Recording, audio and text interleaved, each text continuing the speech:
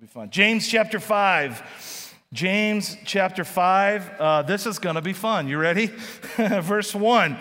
Look here, you rich people. I mean, don't just listen to this. Weep and groan and with anguish because of all the terrible troubles ahead of you. Wow. Your wealth is rotting away and your fine clothes are moth-eaten rags. Your gold and silver are corroded. The very wealth you are counting on will eat away your flesh like fire. The corroded treasure you have hoarded will testify against you on the day of judgment. Man, he doesn't like rich people. For listen, hear the cries of the field workers whom you have cheated of their pay. The cries of those who harvest your fields have reached the ears of the Lord of heaven's armies. You have spent your years on earth in luxury, satisfying your every desire. You have fattened yourselves for the day of slaughter. You have condemned and killed innocent people who do not resist you. Bro. Now, I just think we should think about this. Very clearly in the Bible, God does not hate rich people. Okay? He doesn't. But he did say that it's hard for a rich person to enter the kingdom of heaven. Why? Why is money such a thing? Why is it so hard for a rich person? And I just want you to know, how many of you are Americans? You didn't know? Some of you are not Americans, and I get it. You know that as Americans, the poorest of America is richer than 97% of the world. So you're like, I'm not rich, this doesn't apply to me, I don't, whatever. I just want you to know that as God looks at the economy of the world across the globe, you are very wealthy. You are very wealthy. And the things that the Lord has to say about finances and about money and about the way that it can control people's lives is basically this. If you've got a lot of money, don't be a jerk. If you've got a lot of money, don't be a punk. If you've got a lot of money, don't think that you're entitled to something special because you've got a lot of money. In fact, he said to several people, why don't you just give it all away? It'd be better for you to give it all away and not lose your soul than to gain the whole world and be cast aside. I mean, we could go on and on, right? Why? Because money is a big deal. So fair warning, I've been here for 4 months. I have yet to talk about money, but today is the day. I'm sorry, it's just what was in the text, okay? I don't know, some disclaimers, just because I like to say it. I don't know who gives at our church. I don't know who doesn't give. I don't know how much anybody gives. I don't know how much people are giving to Kingdom Builder. The motivation of my heart as a pastor is for you and I, both of us, to live in biblical truth. Amen? I want us to live biblical lives as authentic followers of Jesus, not as a fraud. Amen? So I am willing to tackle the tough things and deal with things like your pocketbook and my pocketbook in order to help us live more biblically. So James is simply demonstrating here that money was as big of an issue in the first century to people as it is today. It was as big of a stronghold then. The love of money was the root of all evil then, and it still is now. He is sharing some very difficult thoughts, harsh things, if you will. I mean, kind of mean things, right? To people that have wealth, but very clearly, he's talking to people with wealth who abused it or used it to abuse and oppress others. That's who he's talking to here. But it brings up the question about money in our own life, what we do with our money, our attitude towards money, our personal view or attachment to money is incredibly important in the life of a believer. How do we know that? Well, 1/6 of the Gospels deals with stewardship. 1/6 of the Gospels deals with stewardship. 1/3 of Jesus' parables have to do with money. Do you think it was important? Do you think it was an issue? Money matters, and how we handle it matters even more. Why is it an issue? Well, statistically, I ran some fresh statistics this week just to see where the church is at. It's been up and down through the years as far as giving. 49% of adults gave money to one or more charities in recent data. 49% in America. So not quite 50% of our country gave something to a charity. 5%, listen, 5% of born-again believers who claim Christ actually tithed to their local church in the past year. More Americans claim to tithe than do. 17% claim to tithe, 5% actually do.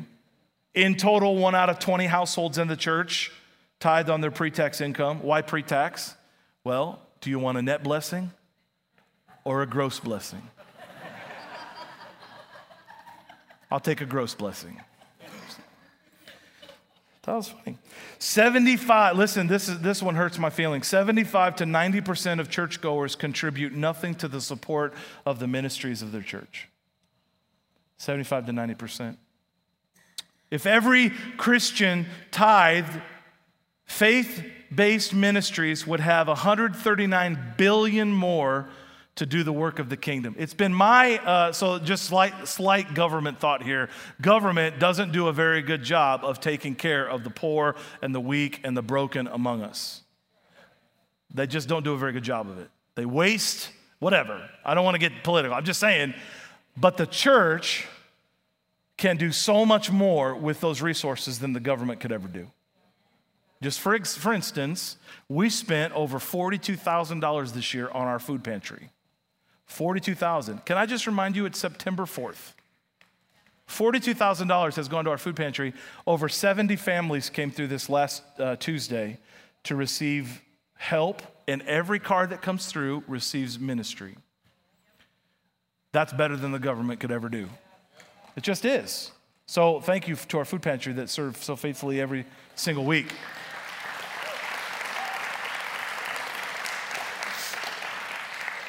And that's just one thing that we do to serve those that are weak and hurting among us, which Jesus said we should do. Here's the truth. The vast majority of people who claim to belong to Jesus do not financially give faithfully to the kingdom of God. And God doesn't need your money, but he needs your heart. Jesus said, where your treasure is, that's where your heart will be. So, money talks. Money talks. We're going to ask 4 questions today about money, and I want you to examine your own life and your own heart. 4 questions about money, and it's not from James chapter 5. We get what James is saying. Don't be a jerk if you're rich, right? We're going to look at Matthew chapter 6 because Jesus had a lot more to say about it. So Matthew chapter 6, if you want to turn over there, it'll be on the screen behind me as well. Going to start in verse 19. And the first question is this. It's a question of investment. It's a question of investment. Here's what Jesus said. Do not store up for yourselves treasures on earth, where moth and rust destroy and where thieves break in and steal, but store up for yourselves treasures in heaven, where moth and rust do not destroy and where thieves do not break in and steal. For where your treasure is, there your heart will be also. I mean, it's pretty clear, right? The Lord is saying, if your goal is to store up treasure on earth and be rich in this life and enjoy luxury and all the things that this world can offer us, and you fail to put things in your bank account of heaven, which has nothing to do with gold and silver, has everything to do with investing in things that are eternal. And if you sacrifice one for the other, you will have lost it all. None of your money in this world will follow you. None of it will make a difference in eternity unless you use it for eternity. God's eyes, in God's eyes, some of the things that we gain as treasure in earthly things are carnal and they will pass away. Here's what John said in 1 John. Do not love the world or anything in the world. If anyone loves the world, the love of the Father is not in him. I mean, did you hear that? Don't love the world or the things in the world. If you love the world, the indicator is that you don't love the Father. Everything in the world, the cravings of sinful man, the lust of the eyes, the boasting of what he has done and does, comes not from the Father, but from the world. The world and its desires pass away. Yes? Some of you seen your retirement shrink this year? Yeah, why? Because you can't count on that.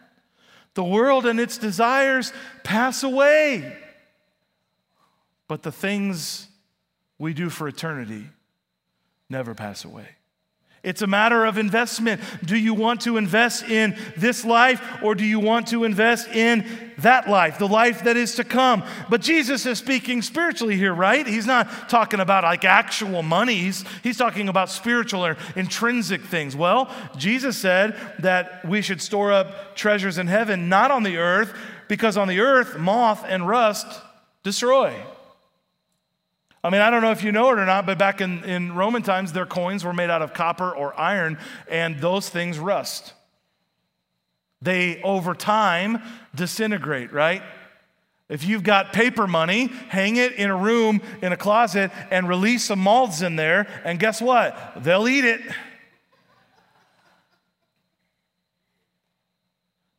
So clearly to me, the Lord is using material wealth, talking about material wealth as things that we can hang our hat on and matter in this world. And what Jesus is saying is very provocative, that where your treasure is, that's where your heart will be. If you lay up for yourself treasure in heaven by giving and by serving and by loving well and by being a disciple, you do the things that God, find out what pleases the Lord and do it, and you lay treasure in heaven. When you stand before God someday, friend, you'll have something to show for your work for the kingdom. But if you only lay up treasure on the earth, if you only work for what you can get in this life, your treasure will waste away. Where are you investing your life? Are you investing your life in eternal things, or are you investing your life in temporal things? Number two, it's a question of investment, but it's also a question of truth. Look what Jesus said in verse 22, Matthew 6:22. The eye is the lamp of the body. If your eyes are good, your whole body will be full of light. But if your eyes are bad, your whole body will be full of darkness. If then the light within you is darkness, how great is that darkness? Why is this verse in the middle of talking about money? Well, light in the scriptures means truth. So here's what Jesus is saying. Are you going to live your life in the truth? Or are you going to choose to live your life in the dark? Are you going to know and understand and see the principles of Scripture of sowing and reaping and giving and serving and all the things that the Lord says to us and asks us to live by? Are you going to see those things and push them aside and instead engage in darkness, engage in things that bring death? Which one are you going to do? Are you going to live by truth or not live by the truth? Here's a verse from the Apostle Paul. For you were once in darkness, Ephesians chapter 5, but now you are the light in the Lord. Live as children of light and find out what pleases the Lord. Have nothing to do with the fruitless deeds of darkness, but rather expose them. For it is shameful even to mention that the disobedient do in secret, but everyone exposed by the light becomes visible. For in its light, it's in light that makes everything visible. Find out what pleases the Lord. What pleases the Lord? Like, what is it that pleases the Lord? It's only one thing: obedience. It's only one thing, it's obedience. You can boil every command of Scripture, every life of Jesus, everything that he said, all the things that are in the Word, you can boil it down to the verse: I desire obedience, not sacrifice. We're good at sacrifice. Sacrifice is easier than obedience. It's easy to sacrifice. In fact, we feel somewhat justified when we do sacrifice. Well, look what I did, you know? I remember one time, I may have told this story, because now I'm aware, like I told stories, I don't know if I told them, but one time I decided I'm going to go on a fast. How many of you love fasting? Liars. I see that hand, you liar. And I decided one day I was going to go on a fast, and, I'm a great faster. That's sarcastic. And a couple of days in, I'm like, oh, God, this is this is so hard. I'm just whining to the Lord. And the Lord says to me, he said, Jeff, who told you to fast? I went, well, you said when you fast. I thought it was biblical. And the Lord he said, you're sacrificing and fasting, but what I want is obedience. And I went, sweet, I can go to McDonald's, honestly, that was my first thought. But the lesson was, it's not sacrifice that God honors. You can't give to the Lord and say, look, God, look what I did for you. Look how I did it. God said, I didn't ask for that. He asks us to be obedient to his word, not to sacrifice for it. And obedience is truth. It's living in the truth of God. So if you want to live by the truth of God's word, you have to let your body, your eyes, if you will, be full of light, living in the truth of God. What does that mean? It means that we come fully out of the darkness. We come fully out, not only in our physical life and our physical body, but inside our secret places, the things that nobody else sees. We come into the light and we live by the truth. And I just want you to know right now in 2022, to live by the truth of the Word of God is going to be more difficult than it was 15 or 20 years ago. It's harder today to live by the truth. It's not that the spirit of the enemy is any more powerful, because it isn't. Even though he's got finite power, he doesn't get more powerful with age. His schemes are the same as they've always been. But it's harder now because the spirit of the age has come up. So we live in a culture of self-deception. We love to live in darkness. We love to pretend. It throws everything into confusion. Nothing is clear in our lives, and we can live what we think is right. That's what it means if you think your life is full of light, but actually it's full of darkness. We can live what we think is right, but it's not according to the truth. If you have decided that God has given you special permission to live a certain way, you are mistaken. God has not given you a pass on the scriptures and the things that God asks us to live as disciples and followers of Jesus. You don't get to change the rules. We have to live by the truth. So what is guiding your truth? Even just saying that, I just feel convicted, because don't we live in a culture where everything's defined by your truth? Whatever's truth to you can be truth to anything. Friends, that's a lie. It's demonic. There is one truth, and you and I didn't create it, and neither did our culture.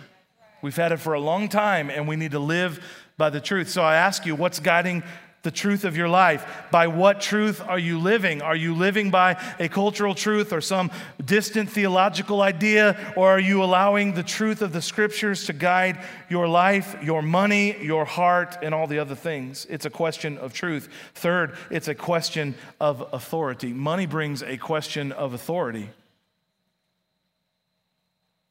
Matthew 6:24, very popular scripture. Not really. No one can serve two masters. Either you'll hate the one and love the other, or you'll be devoted to the one and despise the other. You cannot serve God and money. If you don't think Jesus is talking about money here, that's what he's talking about. You cannot serve God and money.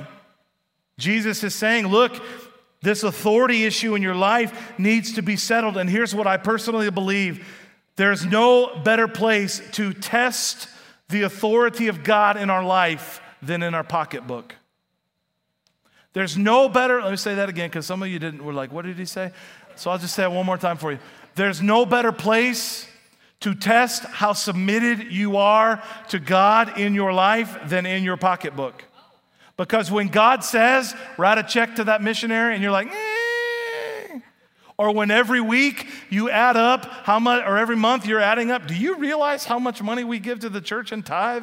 You know what we could do with all that money? And you have thought, we're judging the authority that God has. Do we give him authority in our life? That's good preaching, Pastor. I mean, just saying.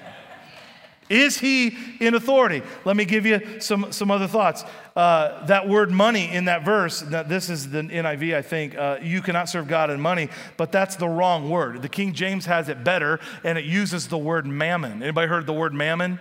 All you King James people? King James is beautiful. Anyway, the word mammon. Do you know what mammon is? Mammon is a Syriac word, a name given to an idol that was worshiped as the god of riches, but it has the same meaning or is the same God that is the god of the underworld. Mammon is the god of riches, but also the god of the underworld. You know what the underworld is, right? Not the underwear, the underworld. That's funny. Sometimes I say things. The god of the underworld, that's the god of death. That's the god of Hades, hell, and the grave. I mean, do you see the correlation between where a love of money and I would say an attitude of get money, get money, get money can lead you to the god of the grave? He's saying you can't serve God and at the same time be supremely engaged in obtaining riches in this world. One will interfere with the other. If the spirit of mammon is a stronghold in your life, you will struggle to see it. It will be hard, and someone who loves you might point it out. And you, out of hand, will say, I don't have that problem. You're living in darkness. But the Holy Spirit will help you if you will give him access to that part of your life. So here's the question about authority. Who's Lord of your life? Who's sitting on the throne of your heart? Who really is leading you? The last question is this. It's a question of trust. Now, I'm going to read several verses in Matthew 6. It's a question of trust. Therefore, I tell you, I mean, do you see Jesus' train of thought here? Do you see his train of thought? He says, store up treasures in heaven. Don't mess with stuff on the earth, but store up treasures in heaven. Live by the truth, man. Make sure that the truth is happening in your life and you're living that way. And as you live by the truth, submit to the authority of God. Let God be God. You quit trying to play God in your life. You let God be God and work on things. And by the way, here's why you can. Because you can trust him. You can trust God. It says, therefore, I tell you, don't worry about your life. Listen, college students, don't worry about your life. God will feed you more than ramen noodles. Don't worry about your life. What you'll eat, right there. Or what you'll drink. Or about your body, what you'll wear. See, life's more important than food and the body is more important than clothes. Look at the birds of the air. God, they don't sow or reap. They don't plant crops. They don't go to Aldi. They don't do any of those things. And yet God feeds them. Are you not much more valuable than birds? I mean, if you worry, can you even add an hour to your life? And why do you worry about clothing? See how the lilies of the fields grow. They do not labor or spin, yet I tell you, not even Solomon in all his splendor was dressed like one of these. If that's how God clothes the plants,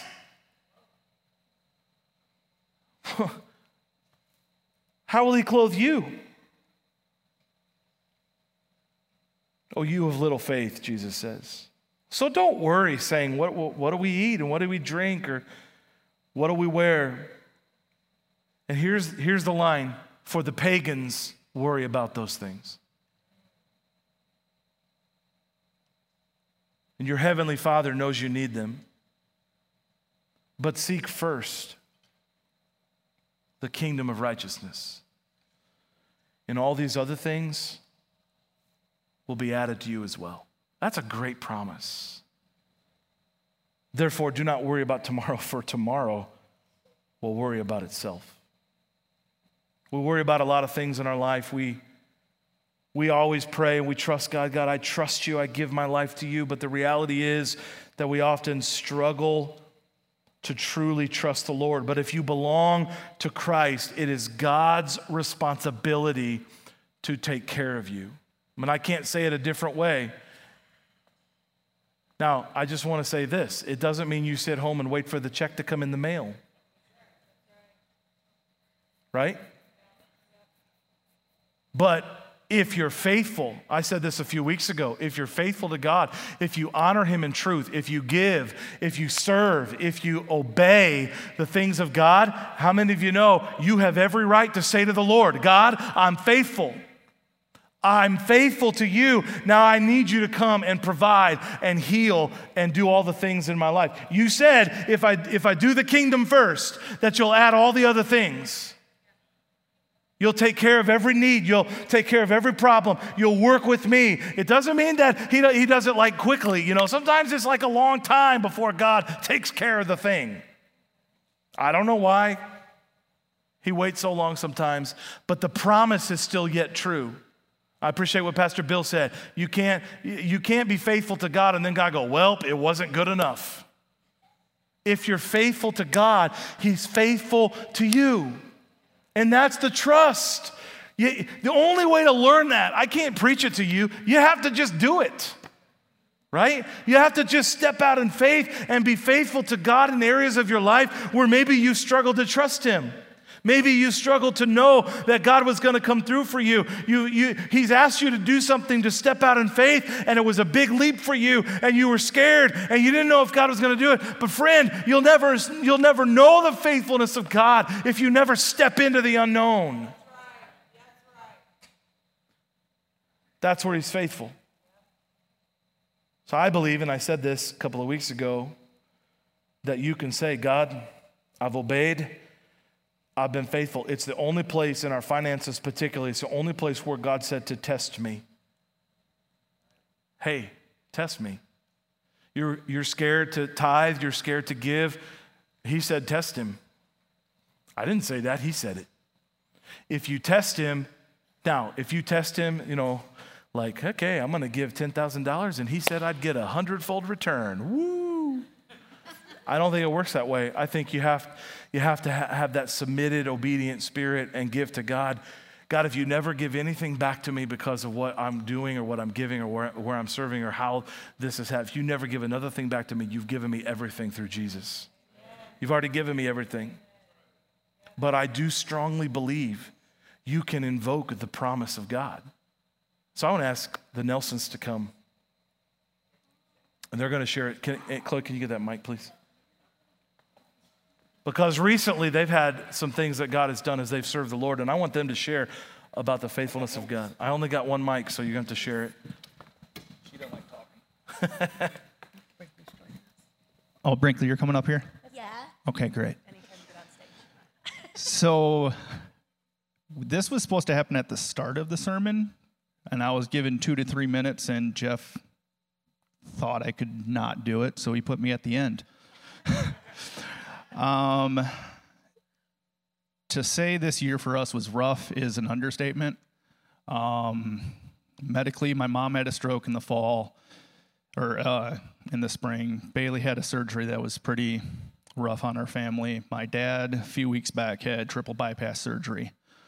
Beyond that, in February, I lost my job, and quite honestly, we were afraid we were going to lose the house. I was unemployed for a month. The job that I found really wasn't making ends meet, and we got through it, but it is what it is. Like, we weren't complaining. We still faithfully gave. We were serving, obviously. If you know who we are, we serve a lot. This summer, our AC went out, which didn't exactly help anything, and that was after last fall. We had to put a transmission in her vehicle. In the spring, I felt a call on my life that I'd fought 6 months against. Like, nope, I'm not worthy of this. I'm not me. I'm not smart enough, not a lot of things. But after Jeff's sermon that he was talking about tithing, the Saturday before that, I enrolled in Indiana School of Ministry. And then Jeff said right out, if you faithfully give, you have full right to ask for it back. I listen to the sermons typically because I'm serving so much during the week. I listened to that sermon on a Tuesday as I was driving to work or driving home from work. The next day, driving to work, me and God had a talk. Said, hey, I give you faithfully. There's times I feel like I can't afford to do this, but I still do it. Literally that day, I got a 40% raise.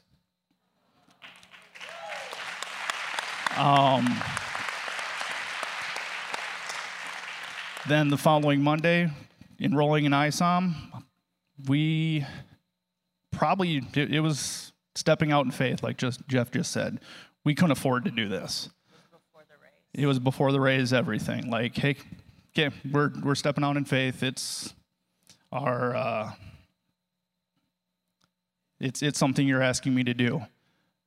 That following the Monday after that, benefactor basically said, we'll pay for it for you. I have no idea who it is. So, yeah, my ministry's been paid for the schooling. On top of, there's a lot of other little things that went into it, but it was a matter of, I asked the question. I've never asked the question before. I got tired of, in the middle of the summer, basically saying, like, I'm scared, God. But it finally is like, hey, give it back. And he very much did.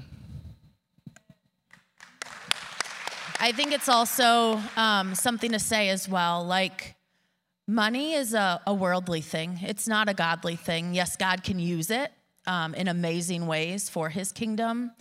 But when you really trust in God and you put everything, all of your eggs in his basket, getting through the harder times is a lot easier. I mean, yeah, we didn't have extra money. We didn't have the things that, our worldly hearts want. We couldn't go buying new clothes or getting a bigger van to fill with more kids.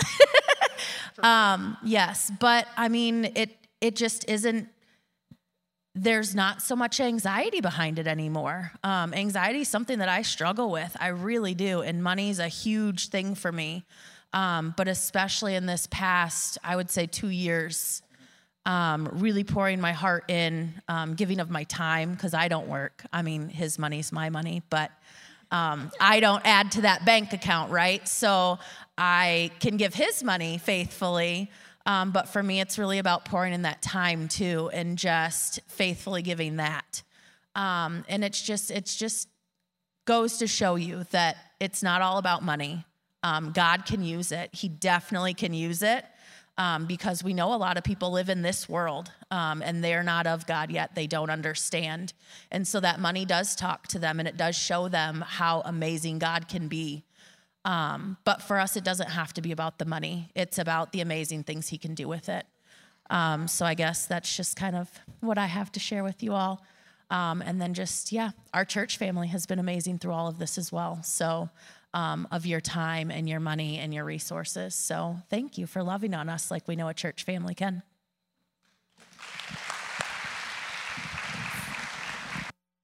Praise the Lord. I invite the worship team to come if you would. So what am I trying to get you to do? I'm trying to get you to ask the questions about investment. I'm trying to get you to ask yourself if you're living by the truth of the Word of God. I'm trying to get you to wonder if you've truly surrendered to the authority of your Father.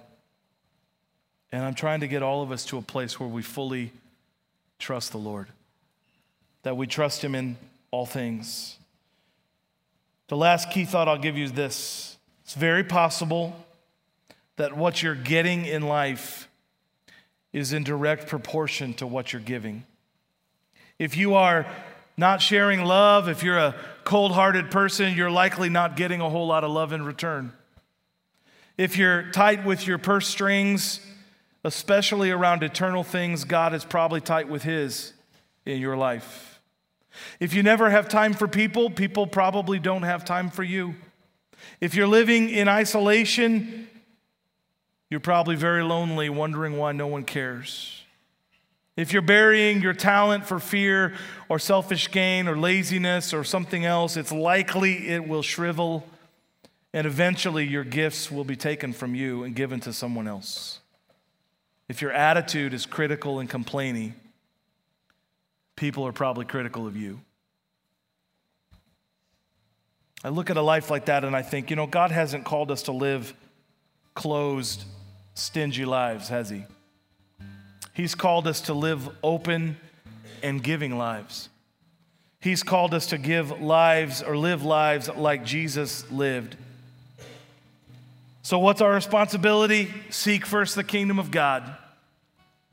Let him be in control. Begin living with margin. And I wanted to mention that because, man, if you struggle, if you have a lot of debt, and you're like, man, I would love to give, I'd love to trust God, but man, we're just swallowed up. Great news. We've got Financial Peace University. That will help you. It's one of our connect groups. I want you to serve faithfully with your time and your talents. There's dozens of places around our church still that need an investment of your time and your gifts for the kingdom of God. There's dozens of places around our city and outside of our church, ministries and different things that need your investment in their lives to advance God's kingdom. And I want you to give faithfully with your money. Not because I think the church needs money. You know what I think about the church? I claim the same thing to God that Andy claimed. I claim that our church is faithful. We serve. We give away hundreds of thousands of dollars every year. And I just trust God's going to take care of all the stuff. So I don't need your money. It's not making my life better. You know what I mean? But you need to give. Because you need to see the faithfulness of God. You need to see God come through in a powerful way. So I challenge you, if you're struggling to give of yourself, of your time, of your money, whatever, let God do something fresh in your life. Let's pray. Jesus, thank you for your words in Matthew 6 that challenge us to examine our investment, to look at the truth that we're living by. God, to wonder if what we're doing is eternal. God, to see if the things of God are really active in our life. God, it gives us a chance to examine if you're really in authority in our life, if we really trust you to be the God that you said you would be. And Lord, I thank you that in my own life, and Amy, in my life, God, you have come through. We are a walking testimony. I thank you that all over this church, there are walking and living testimonies of your power and your grace and your provision. And I thank you that in this moment right now, I know there's a few people, God, a few families sitting here wanting to step into that place of favor, that place of blessing, God, that place where they step into the unknown and trust you, but there's a fear that holds them back. I bind fear. I curse fear. It is not from you. And Lord, I ask you right now that you would provide divine courage, divine intervention, divine power to help us step into places where we've never stepped before. If you're here this morning, heads bowed and eyes closed, the first place to step is into a relationship with Jesus Christ. If you've never stepped into that moment, into that risk, that investment of your soul, maybe today is your day. Maybe today's the day that you need to step into that moment and give your heart and your soul to Jesus Christ and test his power to be at work in you. If you're here this morning, you say, Pastor, I want to become a follower of Christ. I want to give my life to him. I've never done it before. It's been a really long time and I need to come back. And today I want to give my heart to Jesus. Would you slip your hand up all over the room, wherever you're at? I'm looking. Thank you. Others. Thank you. Thank you. Others. Want to give your heart to Christ. Thank you. Thank you. I'm going to pray a prayer for you right now if you raise your hand. But I want you to pray a prayer for yourself. The Bible says if you'll confess with your mouth that Jesus is Lord and that God, and believe in your heart that God raised him from the dead, you'll be saved. So if you raise your hand to be saved, I just want you to pray a prayer like that. And I will pray for you. Father, thank you for these 4 or 5 that raise their hand. as they pray right now to you to receive Jesus as Lord, I pray, Holy Spirit, that you would come and take up residence in their heart and that you would begin to do a great and powerful work inside of them. Change them, God, from the inside out. Transform them into a new creation in you, set apart, new for the kingdom of God. In Jesus' name, in Jesus' name, in Jesus' name.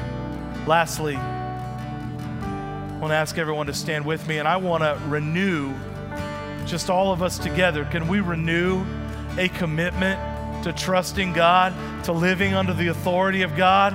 If you need to break the spirit of mammon in your life, I want you to ask God to do that right now. Can we all over the room lift our hands and our hearts to the Lord? And whatever it is that you need God to do, you need to invest in the kingdom. You need to lay down the authority of God in your life and let Him be in charge. You need to trust Him. You struggle to trust Him. You need to trust God. Whatever you are, would you ask Him that right now? Father, help us, I pray, with courage, God, to trust you, to believe your word, to live by the truth of the word of God, to not look to the truth of the word, the so-called truth of the world, but God, to live within the truth that you have given. Lord, to live in the authority of God, to walk in your truth, God, and to invest in your kingdom. Show us how. Father, those that need to begin to give of their treasure, God, they need to begin to store up treasure in heaven. Lord, I pray that you'd encourage them and strengthen them, help them overcome whatever fear they might feel. God, those that need to invest eternally with their talents and their time, God, would you help them, Father, to find that way to build the margin in their life, Lord, to cut the things out, Lord, that aren't bringing life and hope. God, I pray that you'd use us in a powerful way for the kingdom of God. In Jesus' name, in Jesus' name, in Jesus' name.